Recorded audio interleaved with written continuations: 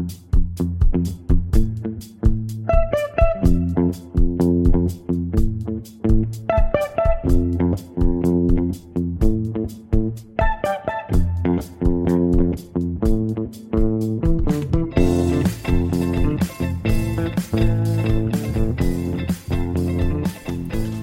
to The Gradebook, a Tampa Bay Times podcast on Florida education issues. I'm reporter Jeff Solochek, and this week I interview Bob Schaefer, Public Education Director for FAIR Test, a national organization that is focused on doing away with high-stakes testing in schools. Bob is based here in Florida, and he pays very close attention to the testing situation here. And this week, we're talking in particular about a new study that came out looking at the alignment between SAT, ACT, and the Florida Standards Assessment, and whether the state needs to have as many tests as it currently has. Let's take a listen. Well, good morning, Bob, and thank you so much for agreeing to talk with me at The Gradebook. Thank you, Jeff. Really interested in talking with you. You've been one of our go-to experts for a long time on all of the testing issues nationally and statewide. And I wanted to get your take on this report that just came out that talked about the alignment or the lack of alignment between SAT, ACT, and the Florida Standards Assessments.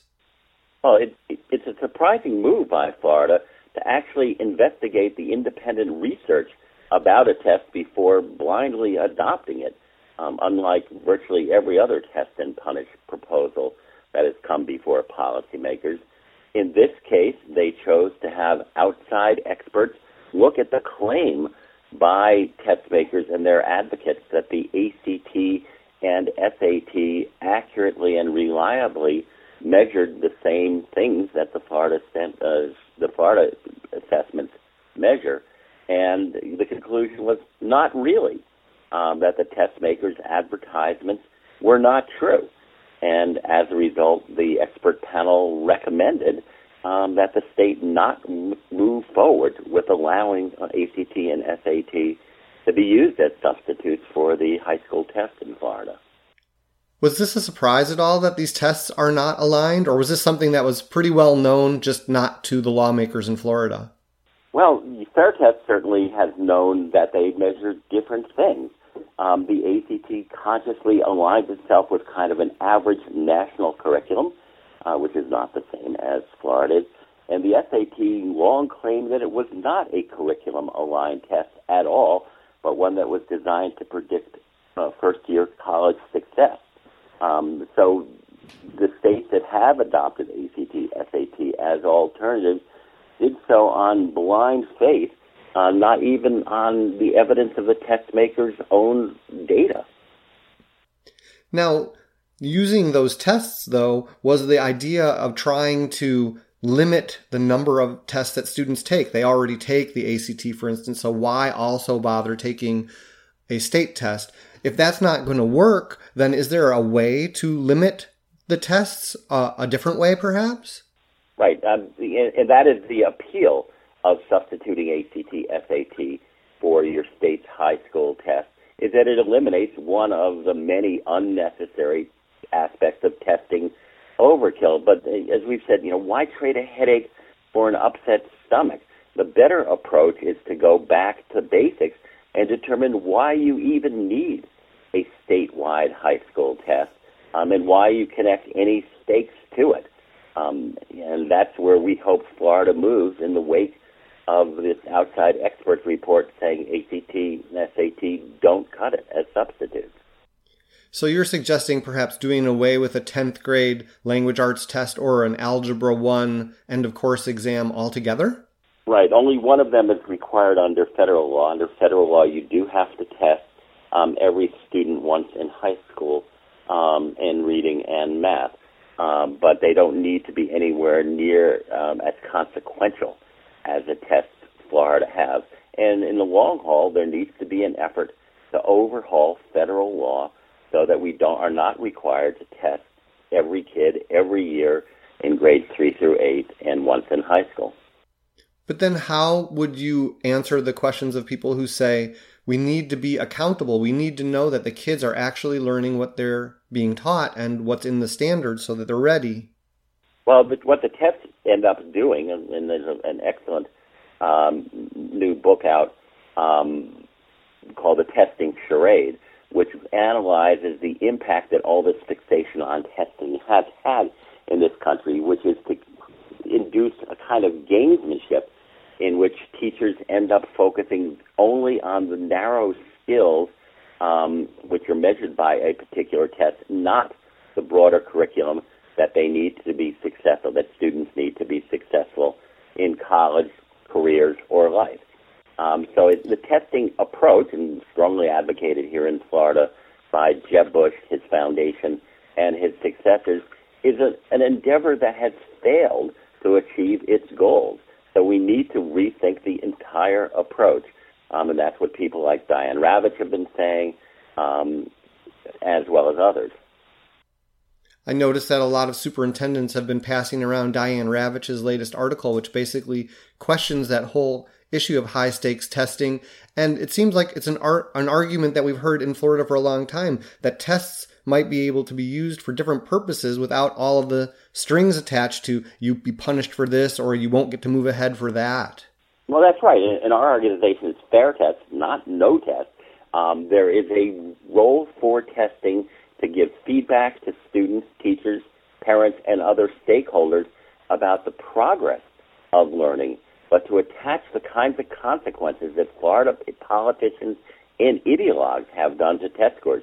Everything from kindergarten reading readiness to third grade promotion to fourth grade, end-of-course grades in core subjects, high school graduation, voucher eligibility, class placement, teacher bonuses, school grades. Florida is in the vanguard of insanity for test score overuse and misuse. And to improve education here, we're going to need to ratchet that back. I've seen that some Republican lawmakers even have promoted some legislation this year that would create what they're calling alternative pathways to graduation. They would still, it looks like, require students to take the test, but for students who don't pass the test, it wouldn't be an automatic ding against them that would prevent them from graduating and moving on. Do you think that that might be a middle ground that might at least gain some foothold toward what you're talking about? It certainly has in other states. I mean, testing is not a partisan issue. We've seen on the national level both President Bush and President Clinton Obama supporting high-stakes testing. Yet many of members of their own parties, Republicans and Democrats, have opposed that kind of approach. And we've seen in the last couple of years states back off on high school graduation tests, from liberal deep blue states like California to a deep red state like our neighboring Georgia, where Governor Deal, a conservative Republican, led the way to end the graduation testing requirement and award retroactively high school diplomas to young people who had only failed the test but otherwise qualified for high school graduation. So yes, it's plausible. There's a lot of inertia in Florida, and the strong lobbying impact still of the Bush Foundation to maintain the status quo, even though it has been a failure. I know that one of the questions that came up regarding the Algebra 2 test this past year, when they deleted the test, but they didn't delete the results, some people were still complaining that their students were being treated unfairly because some kids took the test, some didn't. Some districts weighed it differently than others, and that's just one example, I guess, where they could follow the Georgia example and retroactively delete the scores. And it's not just Georgia, Nevada, California also awarded retroactive diplomas to tens of thousands of students. I mean, the fiasco in Florida about whether the algebra and, of course, test counts or doesn't count, or whether it's required or doesn't require, is further evidence that testing policy here is not being made on rational educational grounds, but rather on these sort of political and ideological whims. People have not thought it through. They have not looked at the evidence of the impact of their behavior, and it's passed for political means, not to improve the quality of teaching and learning, which is the primary purpose of assessment of any form, at least in theory. I guess I got used to hearing people talk about Florida as being a leader in this one, but it looks like you are asking them to follow other states at this point to deal with accountability in a different way. Well, Florida definitely has been a leader in testing insanity and overkill. Starting at around the turn of the century, well, actually Florida was the first state to go through a high-stakes graduation test back in the 1990s. But particularly with Jeb Bush and his followers, there has been a push for ever more testing and ever more consequences attached to it. The most ludicrous recent example is the so-called Best and Brightest Awards to teachers, bonuses based on the scores that they achieved on the SAT and ACT back when they were in high school, sometimes 20 or 30 years ago. Somehow the state believes that tells you who is and is not a strong teacher. It's faith-based politics and the notion that test scores really measure everything that matters. And increasingly across the country, other jurisdictions have decided that it doesn't make sense. Here in Florida, superintendents, as you've said, Jeff, have been in the lead of trying to roll this back. And that's because the closer you get to the classroom and away from the corridors of lobbyists in Tallahassee, the more experts know that the current process is not working. We're creating a generation of skilled test takers, not learned students who are ready for college, careers, or life. Well, I don't know that I can do any better than leave it right there. That's a good way of looking at it for people as we start to move into this new legislative session and see where we go. I really appreciate you taking the time to talk with me about this. I always enjoy our conversations.